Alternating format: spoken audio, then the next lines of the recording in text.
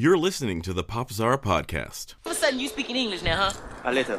A little my ass, you lied to me. I didn't say I didn't. You assume I didn't. Assume I kick your little Beijing ass right now, man. I ain't scared of you. I know you know that little tricky shit. Come on. I'm not responsible for your assumption. You full of shit. You understand that? You full of shit. Not being able to speak is not the same as not speaking. You seem as if you like to talk. I like to let people talk who like to talk. It makes it easier to find out how full of shit they are. What the hell did you just say? It's movie time. Welcome back, ladies and gentlemen, boys and girls, and everybody in between. It's the Movie Time podcast from PopZara.com. That's right, it's our, what is it, annual, monthly, bi-monthly? Well, it's whenever we want-ish. It's the movie podcast over at PopZara.com, where myself, Nathan Evans, managing editor of PopZara.com, and my fellow co-host, Mr. Ethan Brem. Ethan, hello. Hey, how's it going? He's right there, folks. Now, we talk about movies unpretentiously, unreservedly fun. We don't know everything, and we're not just going to read Wikipedia articles because you can do that yourself. In 1998, a movie... No, we're not going to do that. That's stupid. Today we're going to change things up a little bit. Normally, Ethan, we talk about two movies. We try to contrast them. But every once in a while, a single movie comes out that demands a little more attention for obvious or sometimes not so obvious reasons. And I got to pick the movie this time because you went last time. You had a good pair. If you haven't listened to it, go back and watch. Go listen to The Day the Earth Stood Still, matched with The Vast of Night. It's one of our best. I loved it. You'll love it too. But today we're going to talk about something vastly different. We're going to be talking about 1996's Rumble in the Bronx. That's right. Jackie Chan, Rumble in the Bronx. Dubbed, I think it came out in Hong Kong, 94, 95? Do we know? Do we have... I think it was it the same year as the U.S. release? Usually no, but It could be. But we'll get into that. See, we clearly don't know everything because we haven't read all the articles and we haven't watched all the videos, and our information isn't completely regurgitated because I don't think it needs to. And let's just say a little disclaimer before we go forward, Ethan. I like this movie. I think from talking to you, I think you like this movie too. Yeah. But that being said, there's really not much to the movie.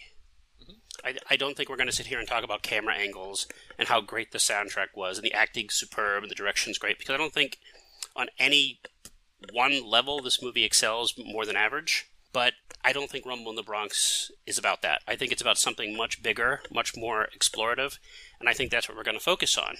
But we'll do it in a fun way because we're fun. We're wild and crazy guys. It's not that movie. I think it's like Roger Ebert said, if you try to analyze it on a narrative level, it's futile. Yeah, just sit back because Jackie Chan is a force of nature. And let's just say this before we go forward. So in 1996 was basically, I was going to say last century. It might as well have been 2 centuries ago, cinematically. We're talking about movies that are in between. Batman is the biggest comic book movie in the world. We just had Speed come out and rock the world. John Travolta is one of the biggest movie actors in the world. Nicolas Cage is still considered a serious actor, even though he's doing crazy crap like Face Off. Schwarzenegger had a really good reign. Yeah, Schwarzenegger was right at the cusp of the end, I think. Yeah. Right between, what's the movie he did with the... Sixth Day? No, not Sixth Day. Oh, True Lies. After True Lies, he did the one with Vanessa Williams. What was that? Eraser. Oh, yeah. Where he killed the crocodile or alligator, and he says, "Your luggage." And right before Mr. Freeze and his punathon. Yeah. Which, by the way, Mr. Freeze in Batman and Robin, those aren't actually puns that he's saying. They're just phrases. Yeah. But we'll get to that later. Contextual phrases. Basically grown phrases, because he's getting $30 million to do this crap. So let's get into it. So Rumble in the Bronx comes out in 1996. I'm going to take a stab in the dark and say you did not see this film in the theater. No, in 95, 96, I was about 6 or 7, yeah. I was born in 89. Okay, 89. I did not see this in theater. I had a strict no PG-13 in our movie from my parents until I was probably in junior high. And that's why the killings happened. And that's why I'm so far behind.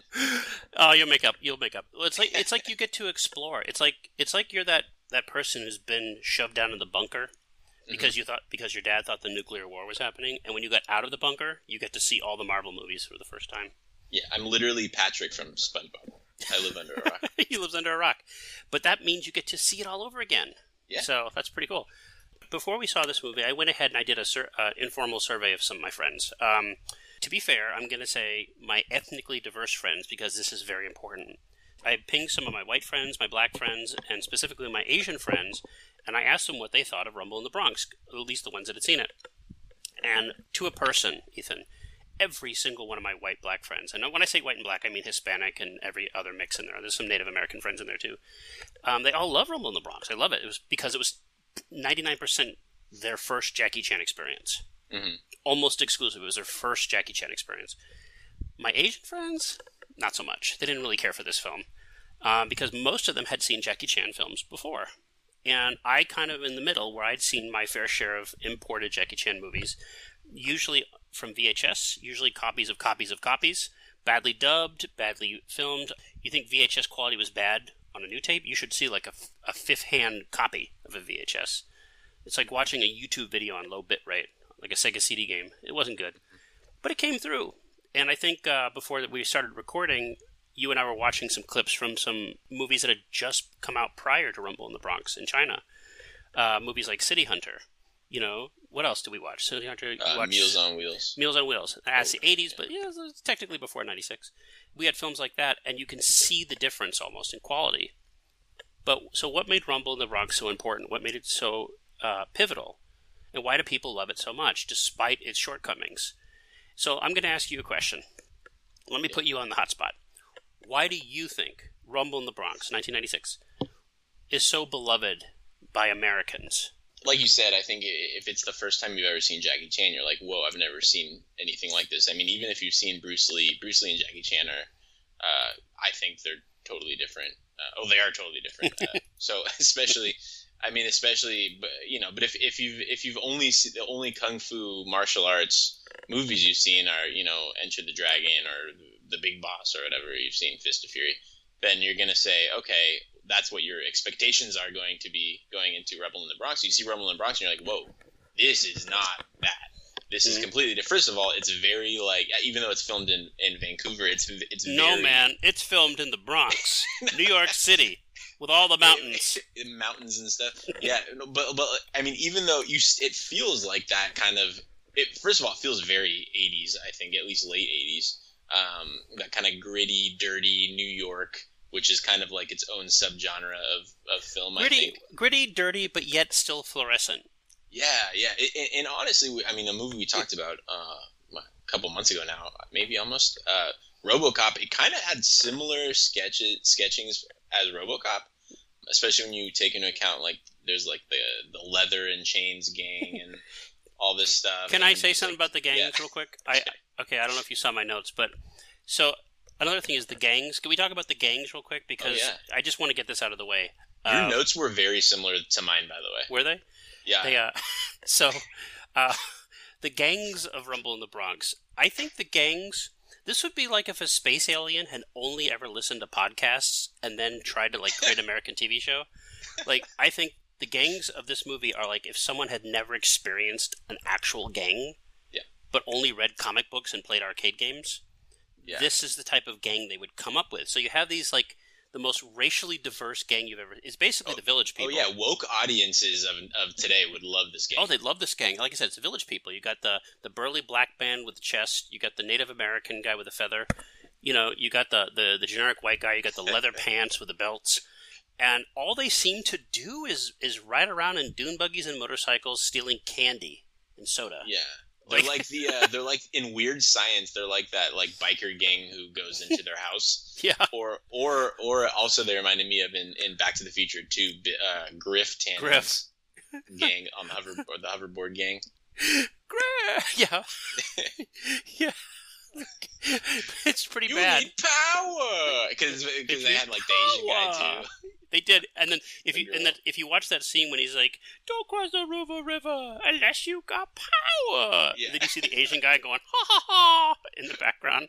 One of those gangs is Billy Zane, I think, but it's like Crocodile Dundee too. The gangs they all have mohawks or the one that really got me was I put Short Circuit 2, because Yeah, I Short haven't Circuit seen 2. that one.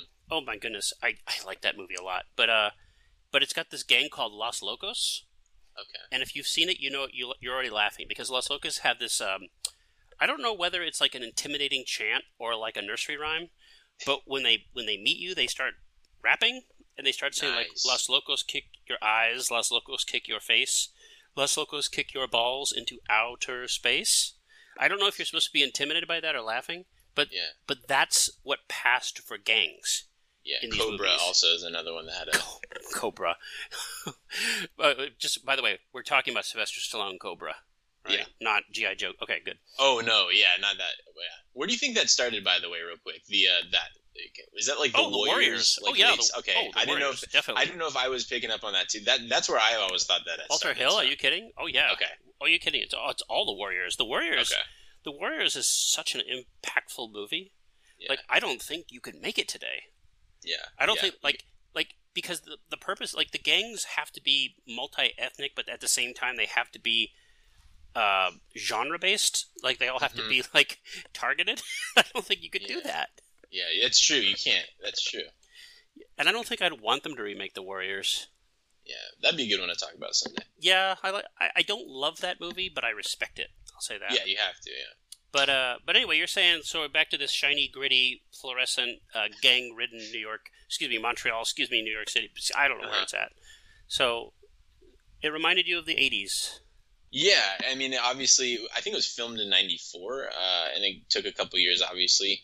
But, yeah, I don't know, you have the Game Gear in there with no games, as I also wrote on my notes. The whole movie. It's not like it was one scene they forgot to put the game in. Every time this kid's playing... Well, how do we know it just wasn't some Chinese future system that didn't need game like the Switch today doesn't need cartridges? Yeah, you could download games. That's what I was thinking. I was like, maybe I'm not aware of this system, but you know what's funny?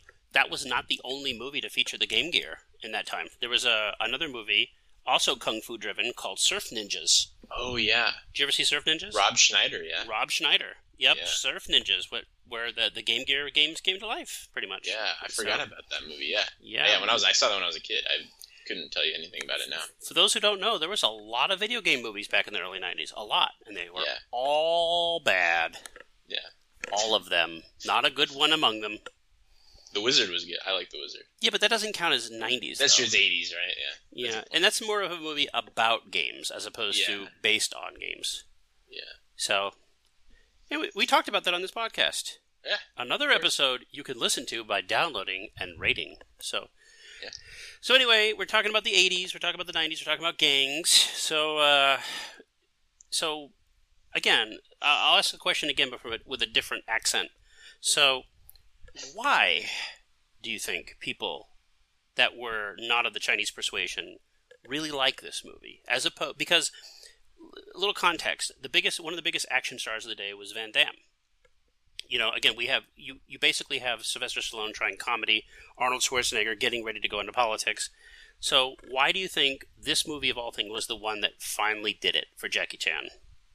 Well, yeah, I think it definitely tapped into the American stylistics, and I mean he's funny in it.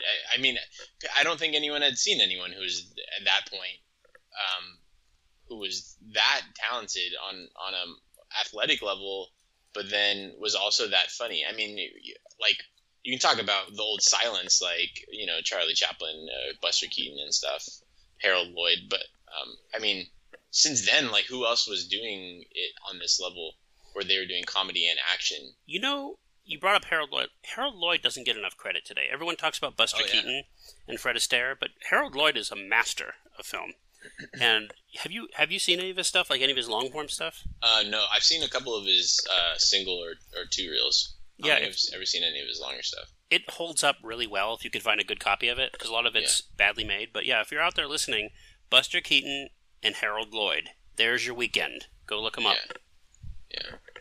Yeah, and also, I mean, I was telling you too about before we start recording about like Dick Van Dyke and like you were saying Fred Astaire, like those guys did it, but I wouldn't call that's not action though, right? That's dancing and it's not the same thing as like someone trying to climb up a clock.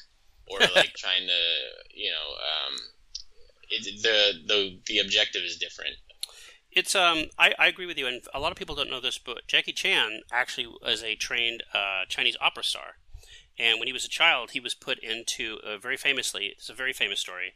He was put into basically Chinese opera school while his parents went to Australia, I think it was, and he spent 10 years there. It's where he honed his skills and was classically trained. Not only I don't want to know if martial arts is the right word, Ethan, but cinematically themed martial arts.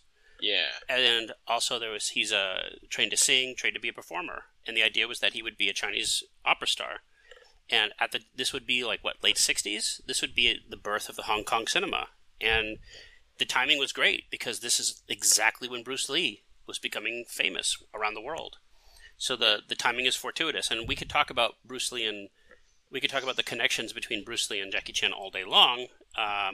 But our non-Jackie Chan fanatics out there listening would get bored and change the channel. But I will say this, it's an awesome history, and it's one of those things where, almost like a perfectly set up domino board, if one piece was out of place, it may not have happened. Mm-hmm. But it did. And it's pretty fantastic, and it's a lot of fun. I recommend reading it. So you said no one had ever seen it before, but that wasn't true because we had seen Jackie Chan, because there had been several attempts to bring him to America, all failed. Yeah. But they were American attempts. And it's funny because a lot of them, yeah, that's a good point too. Yeah, but a lot of the stuff the attempts that failed were, at least a couple that I've seen. I mean, I saw one that was not great, but I'm not as well versed on Jackie Chan as you are. I've seen a handful of his movies, but a lot of them are better though. The Hong Kong ones. Oh yeah, well the Hong Kong stuff is different. Yeah, well the two movies I want to talk about real quick and very quickly because they both stink. Were The Big Brawl from 1980. That was the first attempt to bring Jackie Chan to America. And basically they said, let's just recreate Bruce Lee, which was a mistake. Yeah. They even got the same director, the same producers, the same crew, even the great Lalo Schifrin, who I love him to death. I don't know if you know him by name, but if you don't, he did Enter the Dragon, but he also did Rush Hour, and he's done like 100 different movies. Okay. And I think he did the first Dirty Harry, or the second one. He's great. Like, he's fantastic. I love Lalo Schifrin. He's just awesome. But the movie was a turd. And the movie's a turd because I'm beginning to think that Robert Klaus was a bad director. Yeah. I mean, he's great in Enter the Dragon. Enter the Dragon has some really, really well-directed scenes. But, I mean, I'm trying to think of what else did Robert Klaus do? Did he do one of the Superman movies? No, but he did, famously, he did Jim Cotta. Okay. If you know what Jim Cotta is, you're laughing your balls off right now.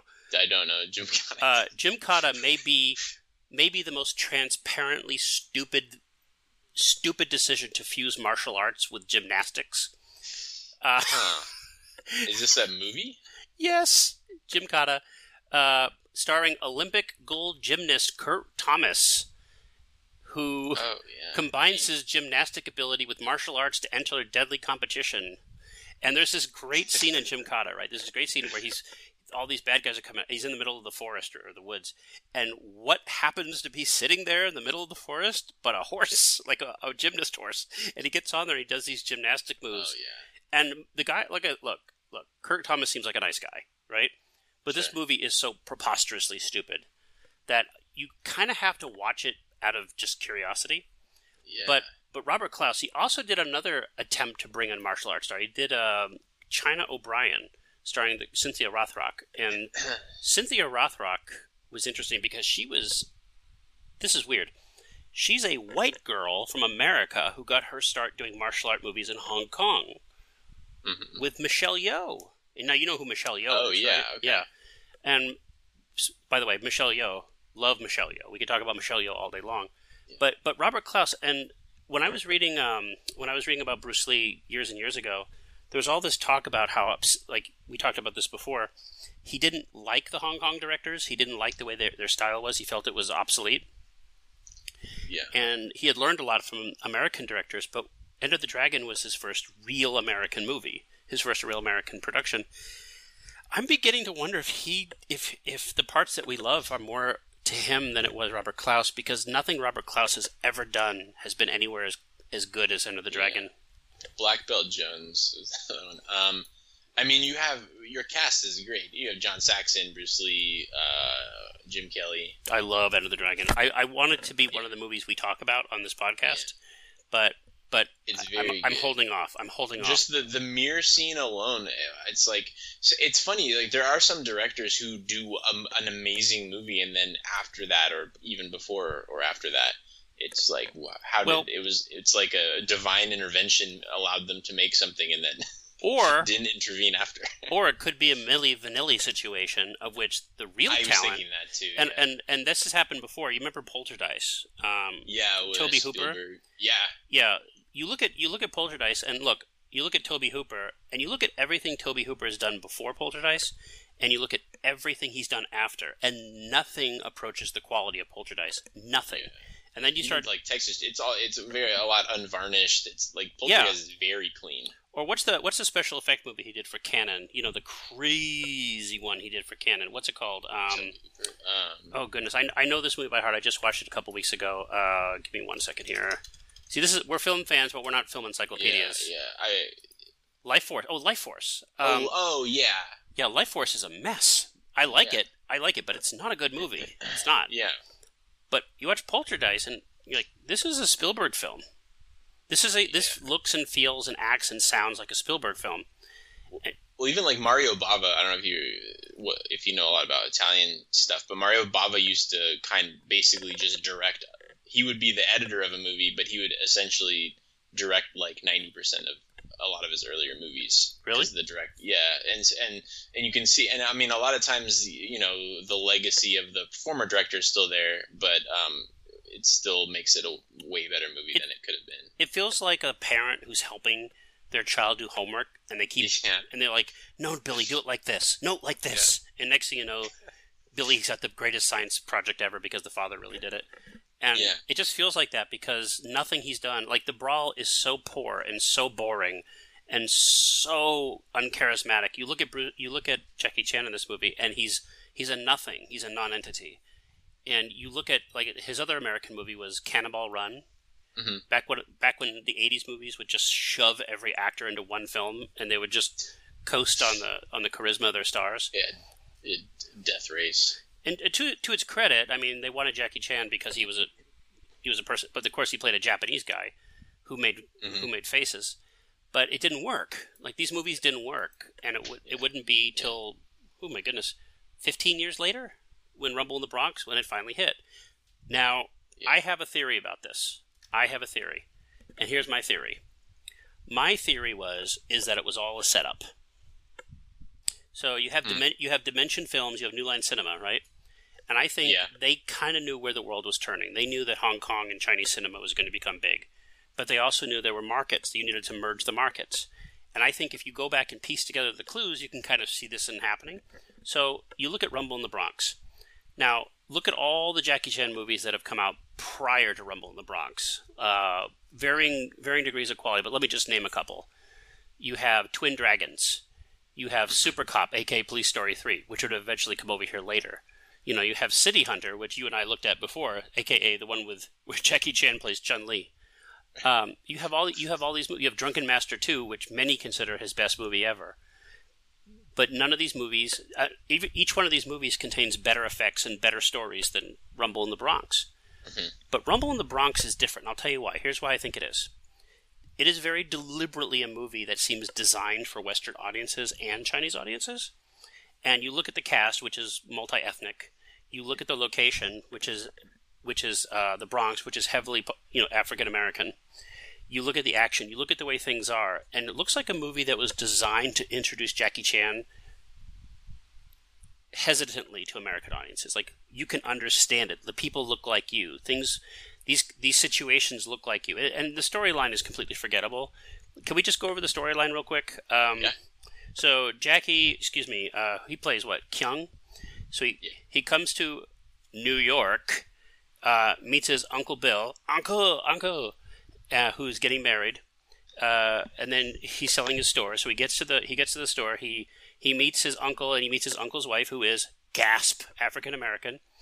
But she's very friendly, and she wins everyone over. Then he meets the new store owner, played by Anita. Is it Anita Mew? I don't want to get her name wrong. I don't remember her name.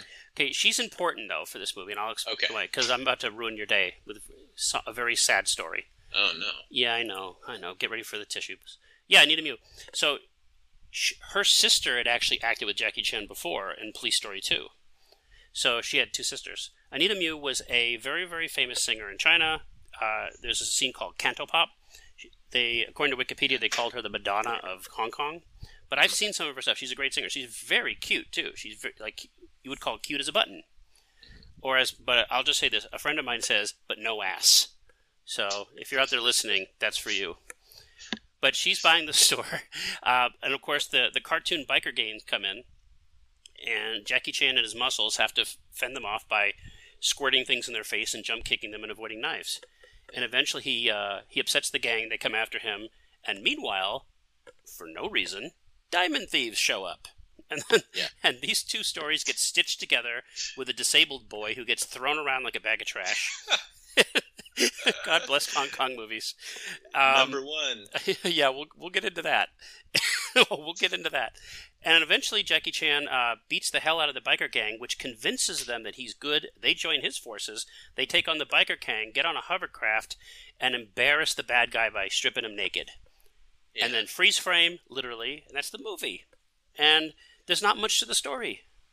Yeah, it's a lot of set pieces, which I think is a highlight, definitely. I think the ability of Jackie Chan to take something as mundane as a parking garage and something as I thought was pretty cool as this like underground man cave, and they're both equal as far as how well he executes the action sequences. Exactly. I mean, the finale of the parking garage is this balloon or the bouncy ball truck just exploding into the street. Excuse me. As the Rocker pointed out, hovercraft.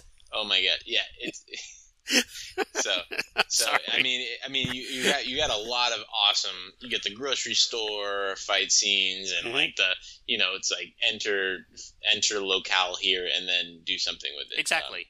Which is so cool. I mean, that's what he does. And to be fair, the fights in this movie are fun. They're not bad. Oh yeah. The choreography is really fun. It's nowhere as good as his earlier stuff as far as speed, but it's nowhere as bad as his later stuff would be. So it's somewhere in the middle, but it's accessible. You can see what's going on, and it's fun. And let's be fair, in this cartoonish version of New York, there's the only really violent scene besides the scene when the guy gets thrown in the wood chipper. By the way, interesting fact: 2 movies from 1996 prominently featured wood chippers. This and Fargo. Yeah, that's right. I saw that you put the. Yeah, this and Fargo. Yeah, the wood chipper scene. I just wanted to see it happen. Yeah, but again, it always cuts away because a lot of people don't know that Jackie Chan kind of has a rule. He doesn't really show graphic violence. Yeah. He never swears. Like he's very much chaste. And I always wondered why this movie was rated R as a child growing up. But I'll tell you this, I did feel a little uncomfortable, like when they threw the B word around a little bit. And with the bad guys, right? Is that it? Yeah, the bad guys say, they call a couple characters the B word. I'm not going to say it here. But it felt like it was too much for this movie because at other times the bad guys would say friggin'. Yeah. And like, what the heck?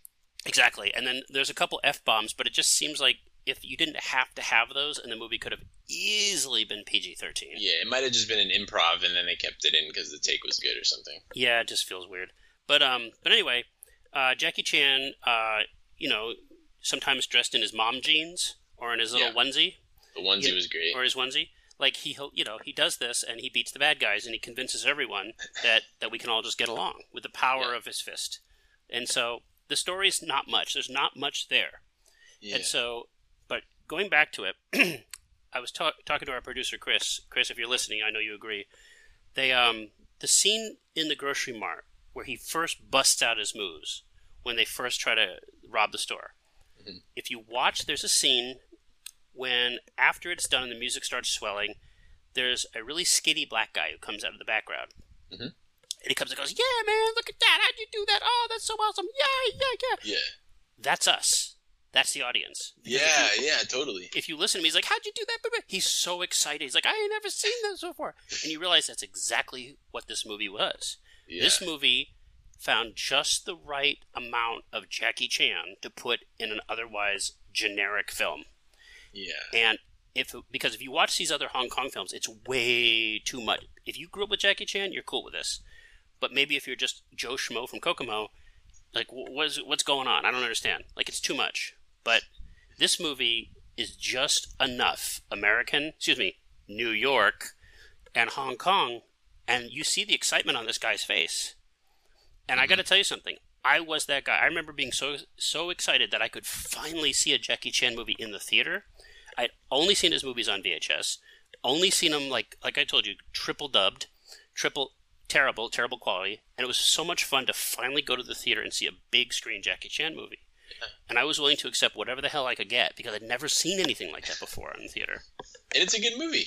It's fun. We had people were laughing, and I saw all sorts of people there. And because if I were to take Twin Dragons, right, or Drunken Master, or Meals on Wheels or whatever, and show somebody, they get bored really quickly. Because you know how that is. We've all been that person, like the over-enthusiastic nerd who's like, you gotta watch it, dude. You gotta listen to this track, man. This band's so awesome, it'll change your life. Like, okay, I'm gonna hate this, aren't I? Like, I will say, Police Story is very accessible for a non-stop martial arts movie. That's it. Police Story, I think, is up there with Drunken Master 2 as his best, but it's at the time it was hard to find a copy that wasn't bad. Oh, okay. Because you watch it and the dubbing is atrocious. Like, how are you doing? That's pretty good. That's pretty good. I watched it with the subtitles, which if you're gonna watch it for the first time, I recommend doing the subtitles. Rumble in the Bronx was the first American movie where he dubbed himself because his English had gotten better to the point where you could understand him. Mm-hmm. I believe he went back and redubbed a lot of his old films too, because some of them are really bad. Like it's like listening to Arnold Schwarzenegger's dubber in Hercules in New York. Yeah, it's like, how are you doing there? Oh, that's Arnold's pretty strong. good. Yeah, exactly. It's like, you can't do this. Yeah. No. But speaking of dubbing, so let's talk about this real quick. So people don't like watching dubbed movies because, one of the tropes of Hong Kong films is they're dubbed. And people talk like this, and the words don't match the mouth. Bah, bah, bah.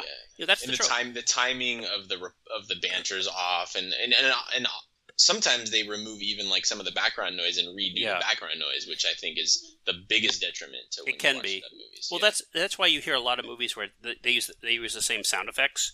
Yeah, because they don't have access to the sound libraries of the Hong Kong where they would actually like go out and record them hitting something. It wasn't all the Foley art. Yeah. Yeah, you hit a rock is the same sound effect you hit somebody in the face. Yeah. Well, some of the worst, some of the not as good movies are the dubbing can make it more enjoyable. For instance, like Big Boss, Bruce Lee's. That's not a great movie, but the ending is awesome. But the dubbing makes the movie more entertaining. Same with Fist of Fury, his earlier two movies, the Kung Fu movies. Yes, exactly. But if you're watching a good movie, like Police Story is a really good movie. And if you I didn't watch it dubbed, but if you watched it dubbed, I can see how it would take something away from that movie. Well, and they would also cut things out. And if you've ever watched the Chinese version of Rumble in the Bronx, it's a different movie. They've taken out a lot of the comedy scenes because I think Chinese comedy doesn't always translate well, and so it's the same movie, but it's different. It's differently paced, and you could tell like there's attempts to make it more serious, like. The scene when Jackie goes back to his house at the very beginning with his Uncle Bill, and he starts pounding on the wooden horse, like, and Bill's like, "Oh, you've kept up." If you watch the scene in the American version, they show Uncle Bill walk in, and he does this wide-eye look, and they cut it because it's like, "Oh, he's magic." But in the Chinese version, he smiles because he's like, "Oh, you kept up." Like, it's different. Mm-hmm. Like, "Oh, you're so impressive," versus, "Oh," because we find out, you find out if you listen, that he's the son of other martial art people. So it becomes one of watching in awe to watching in honor. It builds the world differently. It's very different. Yeah. You know, but in the American version, you're told, like, the movie wants you to think Jackie Chan is Superman.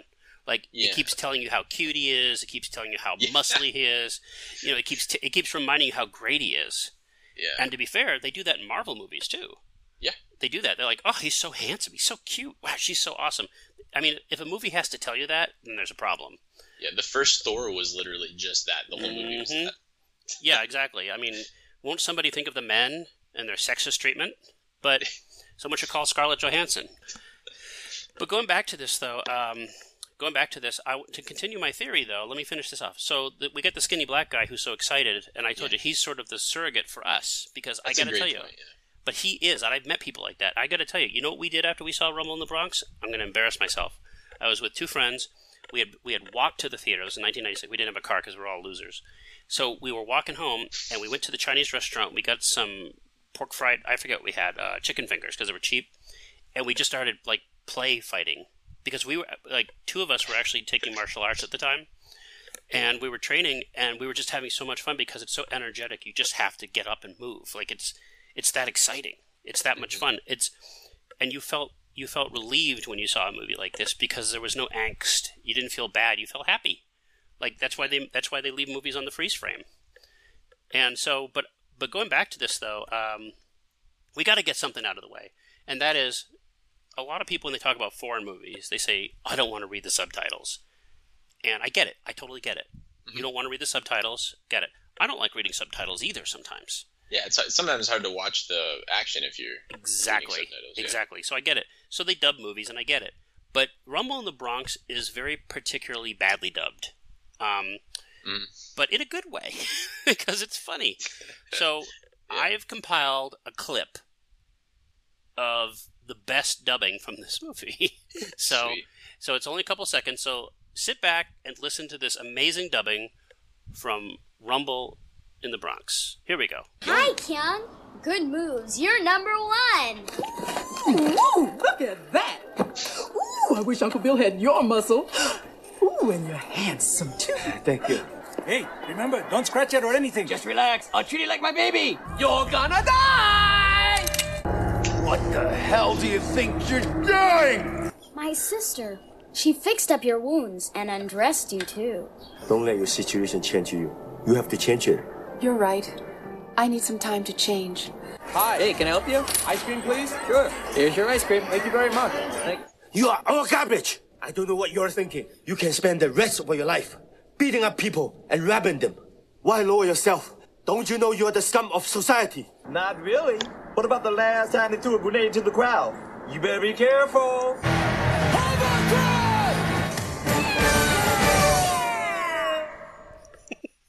It's like Tommy Wiseau was calling the shots. You called it too. That's what I was going to say. It's like, here's what we did. Like, can I have some ice cream? Sure you can. Here's your ice cream. Thank you. Bye. You're my favorite customer. Here's what I think happened. Ready? I think when Tommy Wiseau was coming to America, from whatever planet he came from, the first movie he saw was Rumble in the Bronx, and he's sitting there going, "Hey," he's like, "Hey, I could make movie. I could make movie like this." And he thought this was how people talk. Yeah, that's a great theory. That explains everything. Because if you think about it, you could listen to this in the room and there's no difference in cadence. Yeah. Like, how about this? Like, don't worry about change. You need time to change. You're right. I need time to change. Like, it's circular logic. They're cutting each other, like, because the timing is all different. They have to fit in the lines between the cuts, so they have to cut each other off sometimes. It's so weird. And, and there are some, let's just call it what it is, some culturally insensitive stuff. Mm-hmm. Like all the white guys sound like morons. Like, you're gonna die. It's like, am I supposed to be intimidated by you? The main bad guy with the curly hair who looks like a sitcom dad. Yeah. He was his gape on his mouth was ridiculous. Every time he did something where he had to open his mouth wider than 2 inches. I mean, like, what do you think you're doing? Yeah, and he moves, he contorts his jaw to the side. I'm like, what is happening with this guy? You ready for you to hate yourself? That guy's dead. No way, really? He died on the set of a Crow movie, of a Crow series. Did you know that? Of the really? Yeah. Wow. He died on the set of the Crow's Stairway to Heaven. Why are so many people dying on Crow franchise movies? It's a good thing Jackie Chan never remade The Crow. So, Wow. but no, it's true. He died on The Crow. Wow. Mark Ackerstream? Mark Ackerstream, yeah. Wow. And the guy who played Angelo, the "You're gonna die." Yeah. He's a stunt guy. He's been in the Mission Impossible movies. I think he doubles for Daniel Craig as well. Okay. Yeah. That's cool. I mean, he's that's no surprise. I mean, Jackie Chan and stunt people. Yeah. So he does love stunt people because he is one. But I was gonna say Anita Mui, who's cute as a button, flat ass. But I will say the one thing though, she died at age 40. Did you know this? A lot of people from this movie are dead. Anita Mui, she died of, was it pancreatic cancer? And what's really sad, you ready for this? Her sister, Anne Mui, also died at age 40 of pancreatic cancer. Wow. Isn't that sad? That's terrible. Yeah, that is sad. That's crazy. And they were both in Jackie Chan movies. Yeah. Wow. Yep. It's just crazy. Yeah, that's a small world sometimes. Yeah. But no one else really stands out from the crowd except for the kid who played Danny, Morgan Lamb. Yeah. So Francois Yip. She's in some other stuff. Francois Yip, yeah, she wasn't nothing amazing, but some Jet Li stuff. What was she in? Romeo Must Die, I think she was in. Was she in Romeo Must Die? Mm-hmm. Really? I recognized her in the movie. She was in something, and then she's also in the second Alien vs. Predator. Oh wow! And another Predator movie, the newest Predator movie, I think. She was in Blade Trinity. Yikes! Yeah, that's right too. Yeah, Blade Trinity. She's in some random stuff. She's in The Predator. Wow, she's in a lot of stuff. She's really in a lot of stuff. Yeah, I recognized her. Like I saw her and I was like, whoa, she. She was in an episode of Earth Final Conflict. I love her. I love what her build role in Romeo Must Die. She was motorcycle fighter. Yeah, because she was also a motorcycle fighter in this movie. Yeah, she did the same thing. She's like, it's like wow, when you find your niche, you stick with it. Yeah, you got to do it. But yeah, well, she needs time to change. Yeah. So, but I will say this though, but no one really stood out other than Bill Tongue, of course, as Uncle Bill. Mm-hmm. Oh yeah, he was in. He's in everything. He's in. I think he's in Police Story. He's in. Yeah. And you have to be careful with Police Story because a lot of the Police Story movies were renamed as other films. Yeah. Like we talked about Super Cop, which is Police Story 3. Yeah. And so, which also was Michelle Yeoh was in that, which was great. Mm-hmm. Which was redubbed and came out after Rumble in the Bronx. Same director, and it's a better movie, by the way. It's a more authentically Jackie Chan movie. Yeah, where Jackie Chan. Some people said that's their favorite Jackie Chan movie. Super Cop. Yeah. Oh, I love it. I've heard a couple of people say that. It's very good. It's but it's right when he was still a little younger and he could still move like that. Mm-hmm. Because he's 40 something in this movie, and I mean he looks great and everything, but he's at that time, and like I said, he's right about to bust into America. And when you look at the racial dynamics of this film, you go back to Enter the Dragon, and you look at Robert Klaus, and Robert Klaus would direct a lot of movies starring non-white actors, specifically. What's his name? Oh, I have their names on the top of my head. I forget what it is. Jim Kelly, and also you have all this, and the relationship between like African Americans and the Chinese when it comes to cinema is very interlinked. There's a huge overlap where there's sort of fandom for each other, and to this, I mean, specifically as it comes to poor black film fans, specifically as they love kung fu, they love Hong Kong films, and there's a whole subgenre of that. I mean, why do you think rappers still call themselves grandmasters? Yeah, and RZA is a huge. He's huge. Kung fu guy. I mean, like Man in the Iron Fist. Absolutely. And who's the actor? There's an actor on Warrior, the new. Speaking of Bruce Lee, the one that's produced by his daughter.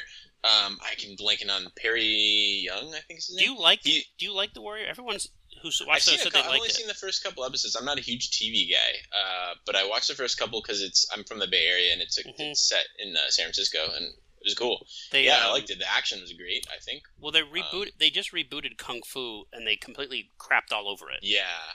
And it's really sad because those are both from the same wellspring of Bruce Lee. Totally, Bruce Lee kind of thing. Yeah, but so Warrior, the guy Perry Young, he's from Oakland, and He's a Chinese American, Mm-hmm. and he said when he was young, he'd get bullied because he was of Asian descent. He'd get bullied Mm-hmm. a lot of times by the inner city black people. He said, but after Bruce Lee was started to get popular, they started looking at us differently. Like they're like, whoa, do you know this? Do you know martial arts? Like, can you teach us martial arts? And he was like, I knew martial arts, and I made a lot of black friends just because I would, got them into martial arts, and it really kind of created Well, Oakland's a city known for that sort of turmoil, like the inner city turmoil. Well, Bruce Lee had his dojo there. Yeah. By the way, just so people know, Bruce Lee, born in the United States. Yeah, born in San Francisco. So go figure. Yeah. So it's interesting how the cultures kind of this unity. Like I said, we said we talk about Enter the Dragon later, and I will, because I could dedicate 2 episodes to that. Mm-hmm. But long story short, though, you look at the multiracial cast where the white guy was the worst one of all, and I love what's his face in that movie, Saxon. I love John Saxon, but he's awesome, but he's not a martial artist, but Jim Kelly's awesome, and Bruce Lee's awesome, and everybody's awesome. And then you go to this movie, it took 20 something years, and you finally have a movie where Jackie Chan's the star. But the multi-ethnic cast is important because I think when this movie was designed to come to America, they were probably already dreaming of Rush Hour, and I think this set the stage for what Rush Hour would become, which would become one of the biggest hits of the late '90s, the first American film to open with 2 minority leads, and it would change Hollywood, and that's kind of what I wanted to say about this. And I don't know if you agree or disagree. Mm-hmm. But Rumble in the Bronx changed Hollywood. It opened up the doors not just for the idea that you could have these action films starring, these types of casts, but once Americans saw this type of action, they weren't going to go back to what they had. You go back and watch action movies before, even, God bless, Sylvester Stallone stuff, they really weren't operatic. They were just punch, punch, punch, kick, kick, kick, but they weren't like this. Yeah, you see a lot of it's set on your own turf too. It's not some exotic locale or in the middle of some island or whatever, or Hong Kong or Thailand or whatever. Exactly. It's set in a pretty excuse me, New York. And for all intents and purposes, it gets the job done. It's New York-ish, as a lot of movies were filmed in Vancouver. It's New York enough. It's enough. So, I mean, you have that, and I also wanted to make a comparison to somebody who's not as nearly as good as Jackie Chan, but Tom Cruise, I think, took a lot of influence from this guy. And you see how Tom Cruise is, and I think you could make a case that he's the biggest star of the last 30 years, movie star. And you're right, though. You're right, but let's add something to that. Jackie Chan's favorite actor was Sylvester Stallone. Yeah. And Stallone and Jackie Chan became enormous friends, and they've actually worked together on other projects, but nothing big. And you look at someone like, you're right, you look at someone like Tom Cruise, and Tom Cruise essentially went from being childhood actor to romantic lead to basically becoming Jackie Chan. He's become known for doing his own stunts. Did his own stunts. He even just the way they're filmed, like Jackie Chan's famous for always having his back against the wall. He would give himself the disadvantage. Tom Cruise does that a lot. You see him get hurt. You see him get his head beat against the wall. I mean, he doesn't do it as often as dedicatedly as Jackie Chan does. But and also you see a lot less cuts into Tom Cruise. A lot of his stuff. Mm-hmm. If you have the right director, I mean, he's had Brian De Palma, John Woo. Well, you're actually more right than I think you are, because I think when you look at '94, you had right before Rumble in the Bronx, you had an attempt to bring John Woo over with Hard Target with Jean-Claude Van Damme, and then all of a sudden you had Hong Kong directors flood the market. And it wasn't just one. It wasn't just John Woo, but you also had Ang Lee. You had what's his name? Wong Kar-wai. Wong Kar-wai, but Sui Hark. Okay, sorry, but you had these action films, and of course Ang Lee would eventually go a different way, but at the same time also produced the #1 action film of all time with I guess if you call it action, Crouching Tiger, Hidden Dragon. Oh yeah. But the biggest star though of all, like I said, you had. Did John Woo do Mission Impossible 2? He did the second one, yeah. Yeah, the second one, which was like the second biggest box office movie of the year. Yeah, and it's not as good as the first one no. even the third one. It's probably the worst in the series, actually. I think most people consider it the worst. It's fun, though. But it's fun, but it also changed the directory of the films to be more action-oriented. Yeah, exactly. And you see, the first one was very Brian De Palma. I think it was Brian De Palma, right? Yes. Okay, cool. I just make sure I'm not sounding like an idiot. But, yeah, it's very much like that, outouristic kind of thing. And then you have the second one, and it's very much like, explosions and this and that. And it's almost has this martial arts underbelly to it. And doves, by the way. Doves and pigeons. Because you can't have a John Woo movie without doves and pigeons. Doves and pigeons. It's a thing.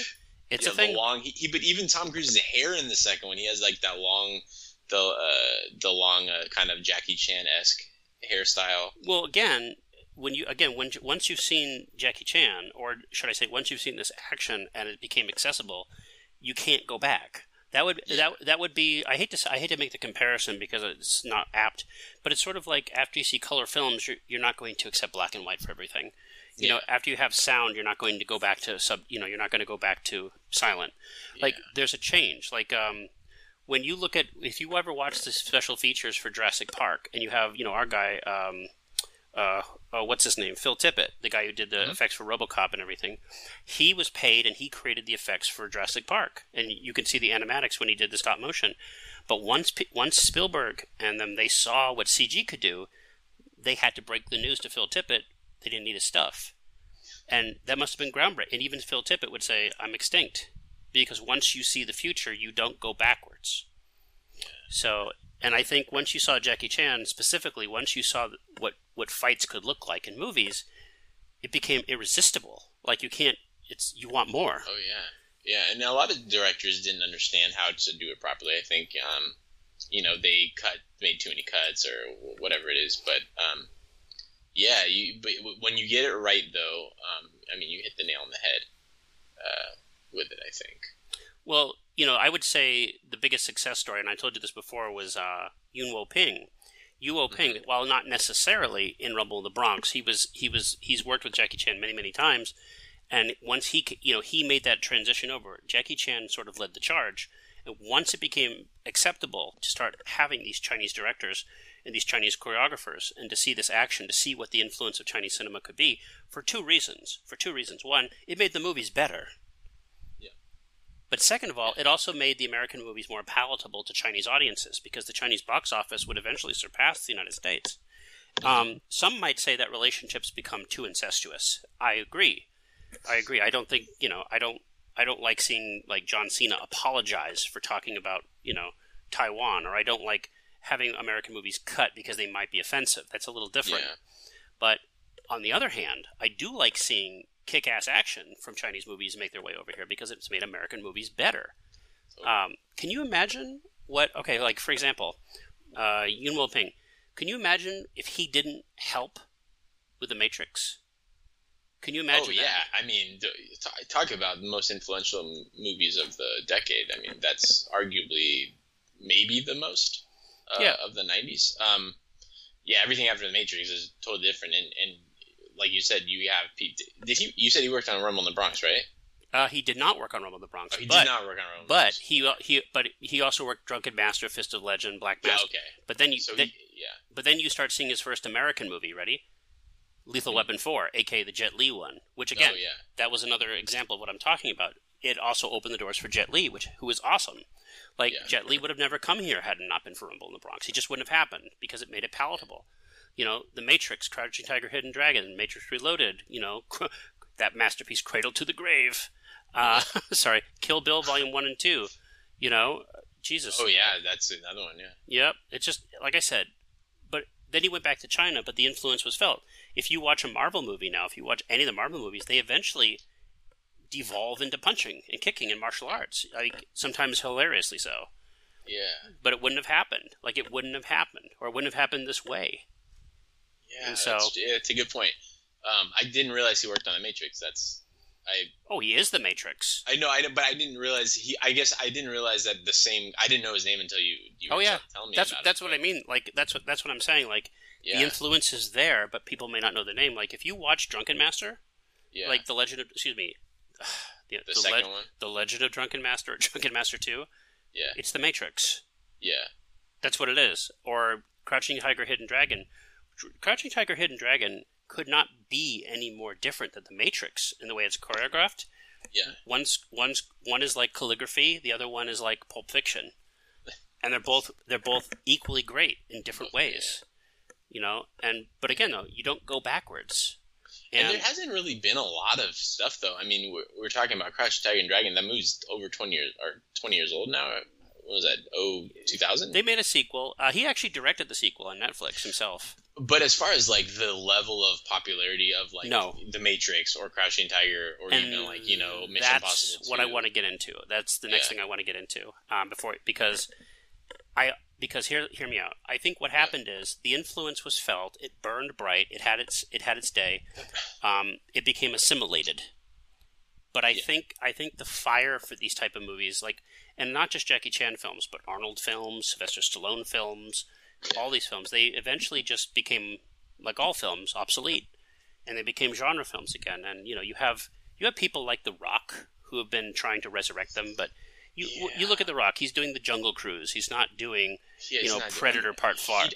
He did do he had a little foray into Fast and Furious. He's still doing the Hobbs and Shaw, which actually is a pretty good movie, I think. But I love the Fast and Furious movies. I think they're the best action movies. Well, I would say Fast and the Furious, another benefactor of these Hong Kong films. In fact, the Fast and the Furious movies make the most money in China. Yeah, people love them. I mean, I'm a big Fast and Furious fan. There's not a movie in that franchise that I don't like. You like Part 2? But yeah, over the years, you like the second one? Oh yeah, I love them. You like the second one? Well, what have you seen 9? Have you seen Fast 9? Oh yeah, I saw it. Well, guess who's back? I know. No one stays dead. But he's the most popular character. Well, the thing about it though, you look at this and you put the Rock, you splice the Rock into Fast and the Furious, and the franchise comes back to life. Yeah. You take him out, and it feels like something's missing. Oh, really? I don't like him in the franchise. I think he's kind of... You just said you love Hobbs and Shaw. No.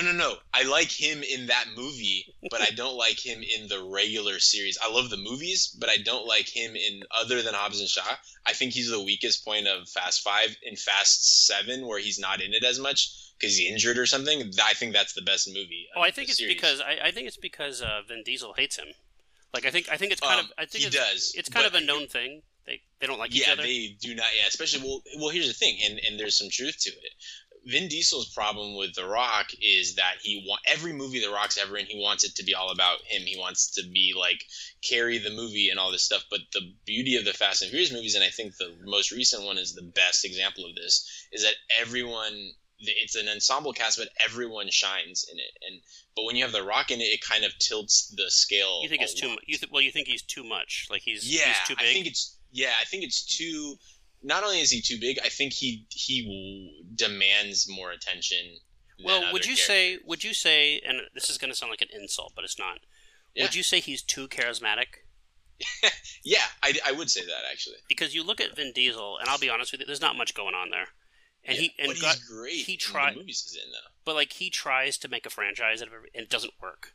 Yeah, only Fast and Furious doesn't really work. So, and then but the Fast and the Furious movies is a franchise that depends on more stars. Like, let's put Kurt Russell, let's put Charlize Theron, let's put Jason Statham. Yeah, Paul Walker even. Has Tony Jaa been in there? Tony Jaa's been in there, right? Tony Jaa. Maybe. So, no, I don't think so. Well, anyway, let's get back to this movie because you want to know a little secret? I've never seen a Fast and the Furious movie. None of them. Really? No. But I know everything about them because they're just so part of my life. Tokyo Drift is fun. I will say. Oh yeah, Tony Jaa was in Furious 7. He was in that movie. Oh, so everyone has been in there. Yeah, except Jackie Chan. Even Ronda Rousey was in a Fast and Furious movie. Well, that's what I'm saying. They're basically the other Expendables, but better. But you should watch it. I will think about it. I'll get into it, but for the same reasons. I like Roadhouse, and I don't like anything about Roadhouse, but I like the movie. Exactly. But I'll say this. But going back, I want to make my point is that I think the time, that fire burned out, and I'll explain why. Yeah, you're right. When Jackie Chan became popular, he started making Rush Hour. Rush Hour 1 was a gigantic success. Comedy. Just huge success. Like, one of the biggest successes of the late 90s, like I said. And it was funny. It was good. It was a fun movie. But then Rush Hour 2 came out, and it's divisive. I think it's better than the first, but some people don't. And then you had his other franchise. You had Shanghai Noon, Shanghai Nights with Owen Wilson, which I think are the better movies, by the way. But not everybody agrees. And then you just started having Jackie Chan crap. Like, he would just make these generic Americanized films that were not good. And there's so many. Let me see if I can just name a couple. Just off the top. Let's just see if I can name a couple that were bad. So you ready for this? Let's see. The Spy Next Door. Oh, God. The Tuxedo. I saw that in the theaters. Tuxedo. The Tuxedo. Yeah, Around the World in 80 Days. You know, The Myth. And then you could tell by this time he's starting to, like, lose his fascination with America. Yeah. You know, he started being a voice. He was in the Kung Fu Panda movies. But the movie I want to talk about real quick before we hand up is where I think it ends. I think it puts the cap on this era. Came out in 2008, and it was called The Forbidden Kingdom. And not too many people have seen this now, but it was a fairly sizable hit when it came out. It was an American film from the director of The Lion King, Rob Minkoff. Oh, wow. Yep. And it was written by a guy named John Fusco, who was actually like a black belt and studied wushu. Studied what did he study? Let me see what he studied here. Oh, look at that. Oh, Oakville, Connecticut. I thought Oakland. Sorry. He's a practitioner of Wing Chun, Jeet Kune Do, which is Bruce Lee style, and received an honorary black belt from World Su Tang Association for his work. So he was a fan, and so this was the movie that finally put Jackie Chan and Jet Li together. It did it in a cartoony American movie about a white kid who watches bootleg Chinese movies. Nice. So you've never seen this movie, huh? No, I've never seen it. I should see that. Okay, I love the premise, and I can't hate it because I love the premise so much. Yeah. Imagine if you took The Last Starfighter and you matched it with Gremlins, and you mashed it with Neverending Story, and you get this movie. Oh, wow. So this kid literally lives in New York City, modern New York, and he's obsessed with Chinese films. He loves Jackie Chan. He loves, what's the legend? The Legend of the Monkey King, Legend of the Five Rings. The Monkey King. Oh. Yeah. Everybody has made a Monkey King movie, by the way. Every Chinese star has made the Monkey King. So he's a nerd. He's a nerd. He's a geek. He has a Sega Dreamcast on his bed. He doesn't have a life, no girlfriend, nothing. So he's friends with this old man who works at the store, and it's Jackie Chan in old man makeup. Mm-hmm. And he gets his bootleg DVDs there. And one day, this rather intimidating group of gangs tries to rob him, and they rob the Chinese store, and they kill the old man, and he finds a magical spear, runs outside, wakes up, and he's in fantasy Chinese land. Awesome. He's the token white guy in fantasy Chinese land, where everybody speaks English. Yeah. And Well, I was going to say, that's kind of like the fish out of water thing. That, in Rebel in the Bronx, you kind of see them trying, like, almost half-heartedly attempting to do a fish out of water thing with Jackie Chan, but they never lean into that. No, they never do, because and there's reasons for that, because if you've ever been into Chinatown, you can literally live in Chinatown and never speak to a white person. Like, that's just the way the communities are set up. That's true. It's just the way the communities are set up. Yeah. They're called diasporas. And so, but anyway, going back to the Forbidden Kingdom, so he becomes, in ancient mystical Chinese land, he becomes friends with Jackie Chan, who's a drunken master. Go figure. And eventually, he tells the story of the Monkey King, and eventually they meet Jet Li. And then Jet Li and Jackie Chan have this pretty cool face-off. It's well done. That's what your money shot is. That's what you want to see. Yeah. And I understand why they put the token white kid in there, right? I get it. He's us. He's the audience. And I think that's as far as this can go, though. I don't think you can go any further with the concept. Like, this is because, like that kid I told you about, the little skinny black kid in Rumble in the Bronx, this is it. You see it, you become amazed with it, you become obsessed with it. What do you do with it?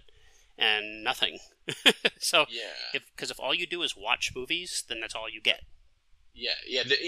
And there isn't a ton of depth in a lot of these movies, and so, like you said, that's as far as you're watching pure entertainment for the most part, and that can only get you so far. I mean, I'll even say I watched a lot of Jackie Chan movies, and as fun as they were, they do get a little fatigued if you want a little something else from your movies. And as they're awesome though, and especially the better ones, you can watch them over and over again. But someone once said, if you like Italian food, you can eat Chef Boyardee every night. Sure. But if you want a good Italian, you got to spend some time. And so, like, and Jackie Chan movies were both. They were Chef Boyardee. You could easily watch at home. But going to see one in the theater at the time was a treat. But at the end of the day, though, you know, you have the same treat every day. It becomes worn out. And to his credit, I think Jackie Chan realized this, and he went back to Hong Kong for the most part. He's done a spattering of American films since then, some better than others. I will say this. I did like him in the Karate Kid remake. I did too. Excuse me. I thought he was actually really, really, really, really, really good in that movie. Me too. And I did see. I haven't seen it yet, but the Foreigner is supposed to be pretty good. It's basically his version of Taken. Yeah. Have you seen it? Yeah. No, I didn't see that one. Vanguard was another one I heard people said was pretty good. Was that's one with all those special effects. Oh, was that the one? Maybe. Yeah. Maybe that wasn't the one then. And we were talking about this. Well, there's a couple. I did see Skip Trace with Johnny Knoxville. Oh yeah. It was kind of funny at the end. There's a scene with Adele, not with Adele, but and he's in some of the Lego movies, the Ninjago things. Yeah. Kung Fu Yoga I saw, which was mediocre. That's also from Stanley Tong, the director. Oh yeah. Same director as Rumble in the Bronx. Yeah. But what's funny about the funny thing about Kung Fu Yoga is that it's attempting to do for Chinese cinema what Rumble in the Bronx did for American cinema, but instead with Bollywood. So it's Jackie Chan goes to India because Bollywood's becoming a big market over there. Wow. There's a bunch. He's in a lot of stuff. Bleeding Steel was pretty mediocre. I won't lie to you. You and I watched a trailer for, how do we pronounce it? Vilv 2, Journey to China. Yeah, the one with Arnold. One with Arnold Schwarzenegger and Rutger Hauer.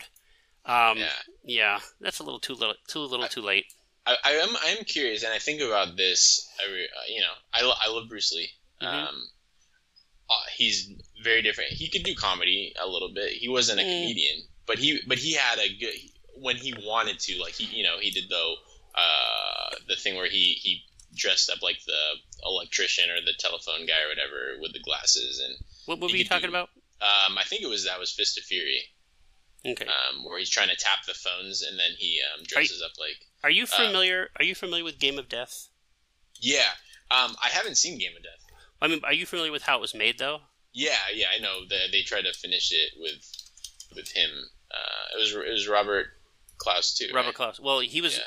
Jackie Chan directed all the footage of the fights. And wait, Bruce Lee or Jackie Chan? I'm sorry, Bruce Lee. And after he died, there was no movie. It was just the fights. Yeah.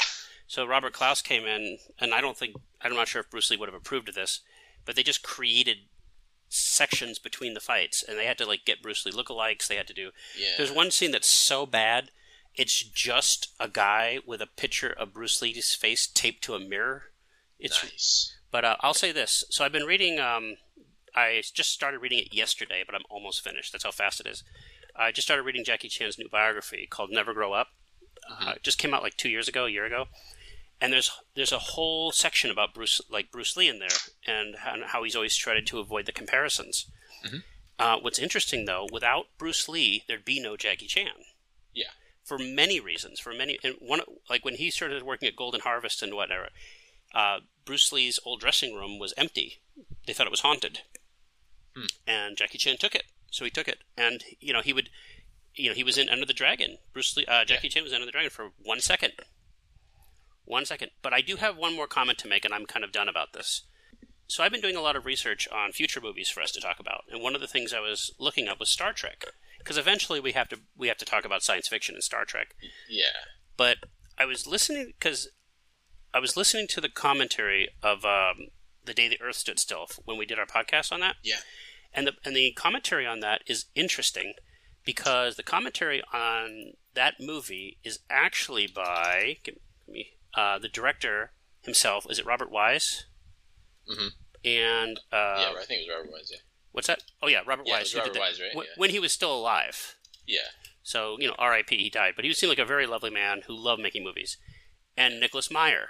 Nicholas Meyer directed Star Trek II, The Wrath of Khan. And what's interesting, when I was listening to the commentary on Star Trek I, the motion picture, also directed by Robert Wise, and then I listened to the commentary on Star Trek II, directed by Nicholas Meyer.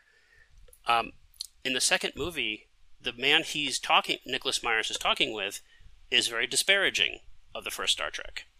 He's like, oh, it's so slow, it's so boring, it's so dull, it's not what we wanted. And Nicholas Myers is like, no. Like, that movie is a great science fiction movie. It did all the heavy lifting for me. Like, if that movie hadn't done what it had done, I couldn't have made the movie my way. And in some ways, you feel the same way about Jackie Chan.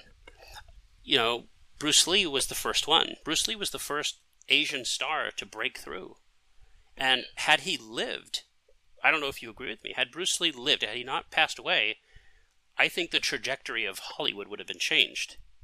Yeah. I think that, I really do. I don't think it's a guessing game. I think Bruce Lee would have opened up Hollywood. It would have changed the dynamics of representation in Hollywood. Yeah, totally. I mean, he's still like arguably the most recognizable movie star of the 20th century. At least like top 2 or 3. You can go anywhere. Everyone likes Bruce Lee. Yeah, everybody except Quentin Tarantino. So that's true, right? Yeah, but well, you see, I mean, obviously, you know, he got passed on for Kung Fu, which was a big deal, and I mean, even he though had sympathy for it. He was like, look, if it was made in Hong Kong, we wouldn't want, you know, if it was an American themed show in Hong Kong, we wouldn't want an American person to play. We would want a Hong Kong, you know. Can I make a comment on that? Because you're right. Yeah. Every time we see an American production of a foreign movie, or people are always saying, "Oh, it's not authentic to the original." Let me say something to you, people. Yeah. If the tables were turned, the foreign country making a movie in their own image would not give 2 flying chopsticks about representation. Oh yeah. They don't care about that. They don't. He said that, and Bruce Lee said that. He said, we would not want an American person playing in Hong Kong. We just wouldn't want. I mean, obviously now, you know, a lot of stuff's different. You know, they like, obviously you said Fast and Furious movies and stuff, which are very diverse anyway. But you know, but this is the 70s, early 70s, so it was a lot different. And you see how impactful he was in America, even just doing these 4 movies, the first 2 of which were not that great of movies. Well, that's the thing. The first movies didn't make an impact in America. It was Enter the Dragon that made the impact. Yeah. And then the others had residual effect because of that. Yeah. But if the first Bruce Lee movie in American cinemas was Fist of Legend or whatever, or Fist of Fury, it wouldn't have worked. It wouldn't have been a hit. Yeah. It needed to be something like Enter the Dragon. Yeah. And it was. Enter the Dragon worked. It was a huge hit, but he died. And that's a problem. Do you think he would have, you know, gone into the Rush Hour route? No. Do you think he would have stayed very true to form? I think what would have because Bruce Lee died and Jackie Chan was a beneficiary of this up to a point, is that the hunt for a new Bruce Lee meant we'll put anything we can, and we'll turn anything we can. And you literally saw an industry of fake Bruce Lees, industry of fake Bruce Lees called Bruce Lees. But the problem was they were just all trying to photocopy the success of Enter the Dragon. There was no attempt to make things different. And it took 10 years before Jackie Chan was able to find that different formula himself. Like he himself, there's whole chapters where they tried to make him into Bruce Lee. Yeah. And he wasn't that kind of character. He just wasn't that. Hong Kong cinema could be more. Had Bruce Lee lived, I think what would have happened is you would have seen a better emphasis on multiracial, multi-ethnic action films. Mm-hmm. You had the explosion of blaxploitation, black cinema. You had the explosion of Hong Kong cinema, but I think you would have seen a more merging of the two. I think you would have seen a better emphasis on philosophy in film, because I think you saw that in some of his earlier, like even his American stuff. Oh yeah. I think you would have saw hyper-realism in action. I think, like the 70s cinema is known for gritty action, like, you know, things blowing up and violence, and before the MPAA came in and screwed everything up. But I think you would have seen an elevation of action in the 70s that would have changed the trajectory of the 80s. Because if you look at the 80s, a lot of the action stars all came out of the 70s. You had Arnold Schwarzenegger, you had Sylvester Stallone, you had Chuck Norris.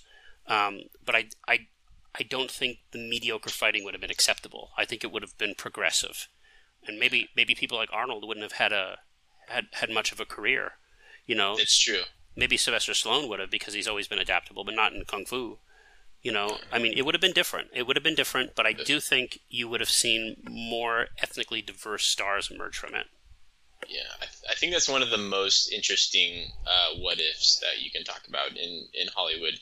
And also just the very fact that in 1975, the blockbuster era began with Jaws, and obviously you have Star Wars 2 years later. Like, how would Bruce Lee have been incorporated in that stuff? Well, actually, you're not far off, because I think what might have happened there is that, you had people like George Lucas and Francis Ford Coppola and Spielberg, who were enormous fans of people like Akira Kurosawa, and even they tried hard to bring Kurosawa films here. So, well, I mean, Star Wars was was that Seven Samurai? It was. Well, yeah, Hidden Fortress. Hidden Fortress, yeah. Hidden Fortress. But you also have like Obi-Wan Kenobi, who was a respected, you had Alec Guinness, who was a respected actor, but maybe you would have seen, what's his name? He was in 1941. What's his name? No, I keep saying no. Yeah, John Belushi. Actually, he did. John Belushi did play a samurai. Yeah, it's true. What's his name? I can only think of the main guys, like the comedian. Toshiro. Okay, yeah, Toshiro Mifune. Yeah. I love Toshiro. I just watched Hell in the Pacific with Lee Marvin. Yeah. By the way, watch this movie. It's by John Borman, by the way. Watch this movie, Hell in the Pacific, with Lee Marvin and John. It's almost a silent film. They don't speak each other's language, but they become buddies on a stranded island. Love it. Toshiro Mifune was a big star in Japan, but he was faded in the 70s, and Spielberg felt bad. He put him in his movie. He put him in 1941.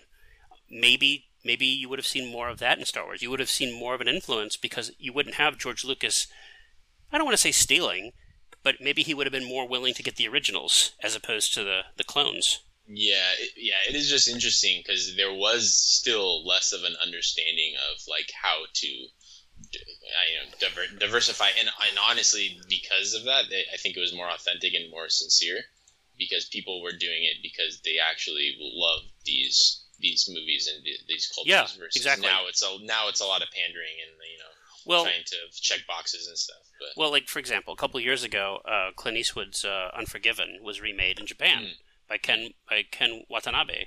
Okay. And Ken Watanabe is friends with Clint Eastwood. He put him in his movie. What was that movie? Letters from Iwo Jima, I think. Mm-hmm. Have you seen the Japanese Unforgiven? No. It's fantastic. No. It's really good. It sounds awesome. It's really good. It's not I don't know if it's as good as Clint's, but it's really good.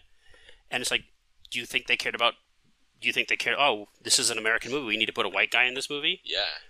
To my knowledge, there's only been one Japanese director that ever put a token white guy in their movie, and that was Miike Takahashi. When he made, Spaghetti Django, he put Quentin Tarantino in it. Oh, yeah. So, go figure. So, what I'm saying is that, and I go back to the Forbidden Kingdom, and this is my problem, okay? I'm going to get a little negative here. Not only do I think it's exhausted, I think we're going backwards. Okay. And for example, I saw the trailer for Marvel's upcoming Shang-Chi and the Legend of the Ten Rings, and I was like, oh, crap. Like, we're finally getting Asian characters in Marvel, and they're doing karate and kung fu. Yeah. It's like when you saw what's his face in the Doctor Strange movie. What's that guy's name? The chubby Asian. His best friend. Oh man, I can't remember his name right now. He's a good actor. He was in that Netflix show. I forget his name. Forgive me. But it's like, wow, here we go. Or like when you see like Raya and the Last Dragon from Disney. Oh my gosh! And all the characters have to be Asian because they're talking about mystical dragons. Well, see, that's the Shang-Chi's at least forgivable because that was a comic book series that was made in the 70s versus Raya and the Last Dragon is Let me ask you a question. Original Let me ask you a question. How many secondary characters in Marvel movies are Asian? I'll save you the trouble. Benedict Wong, by the way. Benedict Wong, okay. And what did he play? He played a monk. Yeah. How many non-stereotypical characters in the Marvel Cinematic Universe are Asian? And the answer is 0. Yeah. They're black, white, and Hispanic. That's it. You finally get an Asian character, and he's doing kung fu. Yeah. And that's the thing. That's the backwardsness of it. Real diversity. This isn't diversity. This is stereotypes. Yeah. This is a stereotype. Like, how come Captain Falcon can't be Asian? Yeah. You got Michelle Yeoh, By the way, Michelle Yeoh's broken out of that. She's doing legitimate stuff. She's in The Witcher now. She's going to be in a Witcher spinoff. She's in Star Trek. Star Trek, yeah. Yeah, I've loved Michelle Yeoh forever. She was in Crazy Rich Asians. Mm-hmm. Or how about, what's his face? Speaking of Crazy Rich Asians, here's some more backwards crap for you. Oh, the Snake Eyes. Snake Eyes. And who plays him? What's his face? Harold Golden? Guy, yeah. Harry Golden? The handsome man who's the whitest Asian man I've ever seen. But you have this guy who's known for romantic leads. Oh, we need a character, an Asian character. Well, he's got to know kung fu. Like that's it. That's your thing. That's a stereotype. That's literally a joke on The Simpsons. But then you have what's her name, who plays the in Doctor Strange, the bald. Why am I blanking on her name? Oh, I know who you're talking about. Tilda Swinton. Tilda Swinton, yeah. You have her, and then I mean, people got upset because she was a white lady. Yeah. But in the look, can we be clear? Tilda Swinton's a lot of things. She's probably part space alien. Yeah, she was awesome in the movie, but yeah.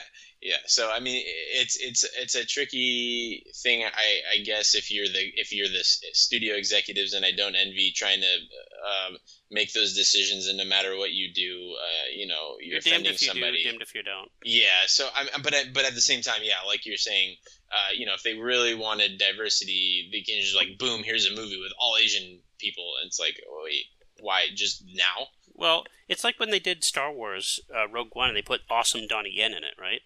Yeah. And Donnie Yen, who's awesome. We love Donnie Yen. But what did it have to be? He had to be doing martial arts. I mean, yeah, that's true. Yeah. It's what you pay for, right? Yeah. But at the same point, though, Jet Li, to his credit, before he went into hibernation, he was doing different things. Did you ever see Unleashed? It was martial arts, but he played a slave dog to Bob Hoskins. That was a great movie. Like what I'm saying is it just feels like we're going backwards. Like everybody's getting back in their lane. And by the way, Rush Hour is great without the fight scenes. Oh yeah, well, Rush Hour is funny. That's what. Yeah, it's funny. Yeah, that's what I'm saying. Like it's the chemistry between Chris Tucker and Jackie Chan, which is what exactly makes it so good. And if you want to bring it full circle, well, not full circle, but we were talking about Fast and Furious. Han, who is arguably the most popular spoiler, character. He's back. He doesn't do any martial arts, by the way. He's literally just popular because it's him, and he's awesome in it. And he's just this really, really cool dude, and that to me is what I think people should want to see. That's what they want to see because, but they've established Han because the director was the director of the new Fast and the Furious was the director of Tokyo Drift. Justin Lin, yeah. And I go back to some of the people who came over here, and I was going to mention Chow Yun-fat was never doing kung fu. He was doing gung fu. He's basically the Jackie Chan of gunplay, right? Yeah. You ever watch The Killer or Protector or what was that one? Goodness, Chris, you're gonna hate me that I forgot the name of this movie, but basically he's awesome, and he came to America. He rid this train as well. And I remember when I saw him in Pirates of the Caribbean, the last two movies, he played the Asian pirate. He was awesome in it for the 2 minutes he was in there. You know what I mean? It's like you see these stars and everything, and you feel bad in a way because they're much, much more than stereotypes. Yeah. But what even on a director's end, you got Ang Lee, James Wan, who's I think Malaysian, Australian. Yeah, well, Ang Lee, I would think Ang Lee's out of all of them has been the most successful because he's such a diverse filmmaker himself. Oh yeah. True, his big movie was Crouching Tiger, Hidden Dragon, but then he made The Hulk. Brokeback Mountain. Yeah, I mean he's done a bunch. The of Life stuff. of Pi. Life of Pi. Oh man, I love that movie. Yeah, he's a great director, but he's not a great Asian director. He's just a great director. Yeah, exactly. And that's my point, is that these people are so much more, and Jackie Chan, to his credit, is very gifted. He's a very gifted martial artist. He's a very gifted he's actually a pretty great singer. He's a force of nature. He's fun to watch. There's nobody else like him, and I enjoy it every time I watch him, even in his bad stuff. I find something to enjoy in it. But I got to tell you something. Here's my final thought. 1996 was very magical for me because I was finally able to share that experience with other people who weren't as obsessed. Yeah. And it was fun. It was a lot of fun because every time a new Jackie Chan movie would come out, we'd go to the theater to see it. It was fun, and that doesn't exist anymore. In fact, it just doesn't really exist anymore in general for people. It exists for franchises. Like it's a Marvel thing now, or a DC thing, or whatever.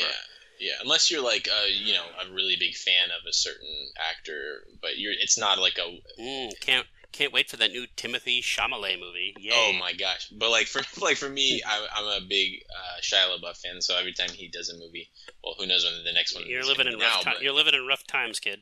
So you're living in rough times. Yeah. So I mean, yeah. But also, for me, the first date night my wife and I ever had to the movies was Rush Hour 3. Really? Kind of funny. Yeah. Ironically, so. Yeah. Was she a big Jackie Chan fan at all? Did she No, know anything she about did. him? She was, yeah. Did she like it? Yeah, she loved it. We rewatched all three of them together now, and yeah. You know, Jackie Chan won an honorary Oscar. Yeah, a couple years ago. Chris Tucker was one of the presenters. That's awesome. With you know who the other two were? Michelle Yeoh. Nice. And Tom Hanks. Really cool. Yep, Tom Hanks. Why Tom Hanks? Because he kept calling him Chantastic. Because he's Tom Hanks. He's lovable. Yeah, of course. He's in everything. But you know what I mean? Like Jackie Chan won an Oscar. You know, he didn't. Yeah. I don't know if won the right word. It was competitive, but he earned it. He earned an Oscar. Yeah, it's like he got it. You know, and it would have been nice if had it been for his talent in a film. Sure. But I can't think you can look at someone like Jackie Chan, and you can say that he is not one of the most important figures in the history of cinema. Like for what he does, he's the best who ever was. Yeah. Maybe sometime there'll be a better one, but you look at all the diversity of his films, and they are very diverse. Like, it's not just all kung fu. There's a lot of other stuff there that's worth exploring. Yeah. But you look at Rumble in the Bronx. Is it the best Jackie Chan movie? No. Is it the best martial art movie? No. Is it the best action movie? No. Is it the best written? No. Best directed? No. It's nothing. Not even the top 10 of any list you could ever make. Yeah. But it had 1% of all that stuff good enough to make it very entertaining, very palatable, very agreeable to Western audiences, and it gave us a look at one of this talented man who would, by sheer force of his nature, change cinema for the better. And I think for that reason, Rumble in the Bronx deserves to be talked about in a positive light, because I do think so. I love the movie a lot. I enjoy it every time I watch it. Every single time. I love this movie, flaws and all. Yeah. Flaws and all, man. Flaws. It's a good movie, and that scene where the tow trucks break down the grocery store and she's using the bathroom. That was great. Yes, Anita Mui, R.I.P. I will say this though. If there's anything I don't like about Rumble in the Bronx, if I had to name one thing that I don't like about it, it would be nothing because I love the whole thing. Oh, by the way, can I make one more suggestion before we end? Do you have any final thoughts? No. I just one more comparison actually. Another person who won a lifetime Oscar and didn't win one for anything specific was Charlie Chaplin, which is someone else who was arguably the best at what they did. Nice. Well, if you think about it, you could draw a line from Charlie, like not even in Shanghai Nights where they're in the same movie, but you wouldn't have Jackie Chan without Charlie Chaplin. Or Fred Astaire, or Ginger Rogers, or any of these talented people. That's the way it is. We're all inspired. And just like Charlie Chaplin, I think what the most impressive thing to me, learning about Jackie Chan through this past week is what's the most impressive thing is that he's such a gifted filmmaker. Not even just his stunts and the risks he takes, but actually his vision for composing a scene or composing a fight sequence. Like that to me. It was the thing my biggest takeaway from it. Yeah, just like Chaplin was like the same thing. He directs too because he's a stunt coordinator. He knows where the camera would line up best. Yeah, exactly. I'll say this: if you're like Ethan and you don't have the biggest history with Jackie Chan, you're in for a treat. There's a lot to love. There's a lot of garbage too. Sometimes he's better off in short doses, sometimes long. But give it a chance, and I think you're going to find a lot of stuff to like and share. And I think it goes without saying, his movies are better with crowds. Yeah. So however you watch it with a few people you care about, whatever. Get some street gangs in there. Maybe you'll all find world peace. Although I was hooting and hollering by myself watching these. But. It's true. I mean, you LOL'd. Yeah. Well, hold on. LOL IRL. I wasn't raffling. But I was LOLing for sure. Isn't it great to watch movies with no cell phones and no emojis? Oh yeah. It's great. Yeah, and I think that's going to be it. I think we've talked enough about Rumble in the Bronx. Rumble in the Bronx, 1996, directed by I want to say the great Stanley Tong, but he's just pretty good. He's okay. Directed by the pretty good Stanley Tucci. He's pretty good. He can do a good movie sometimes. Sometimes he does bad, but for the most part, it all averages out. Directed by Stanley Tucci, starring Jackie Chan and the most hilariously diverse group of cartoonish street gangs you've ever seen. Go watch it. It's available. You could stream it. You could buy it. You could probably buy it for like a song on Amazon.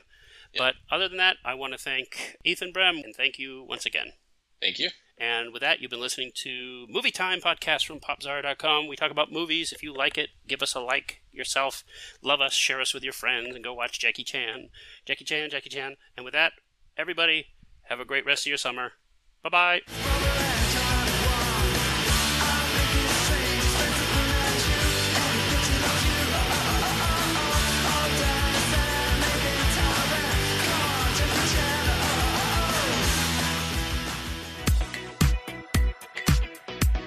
You've been listening to the PopZara Podcast. For more quality original content, check out PopZara.com for the latest reviews and previews in gaming, movies, tech, and more.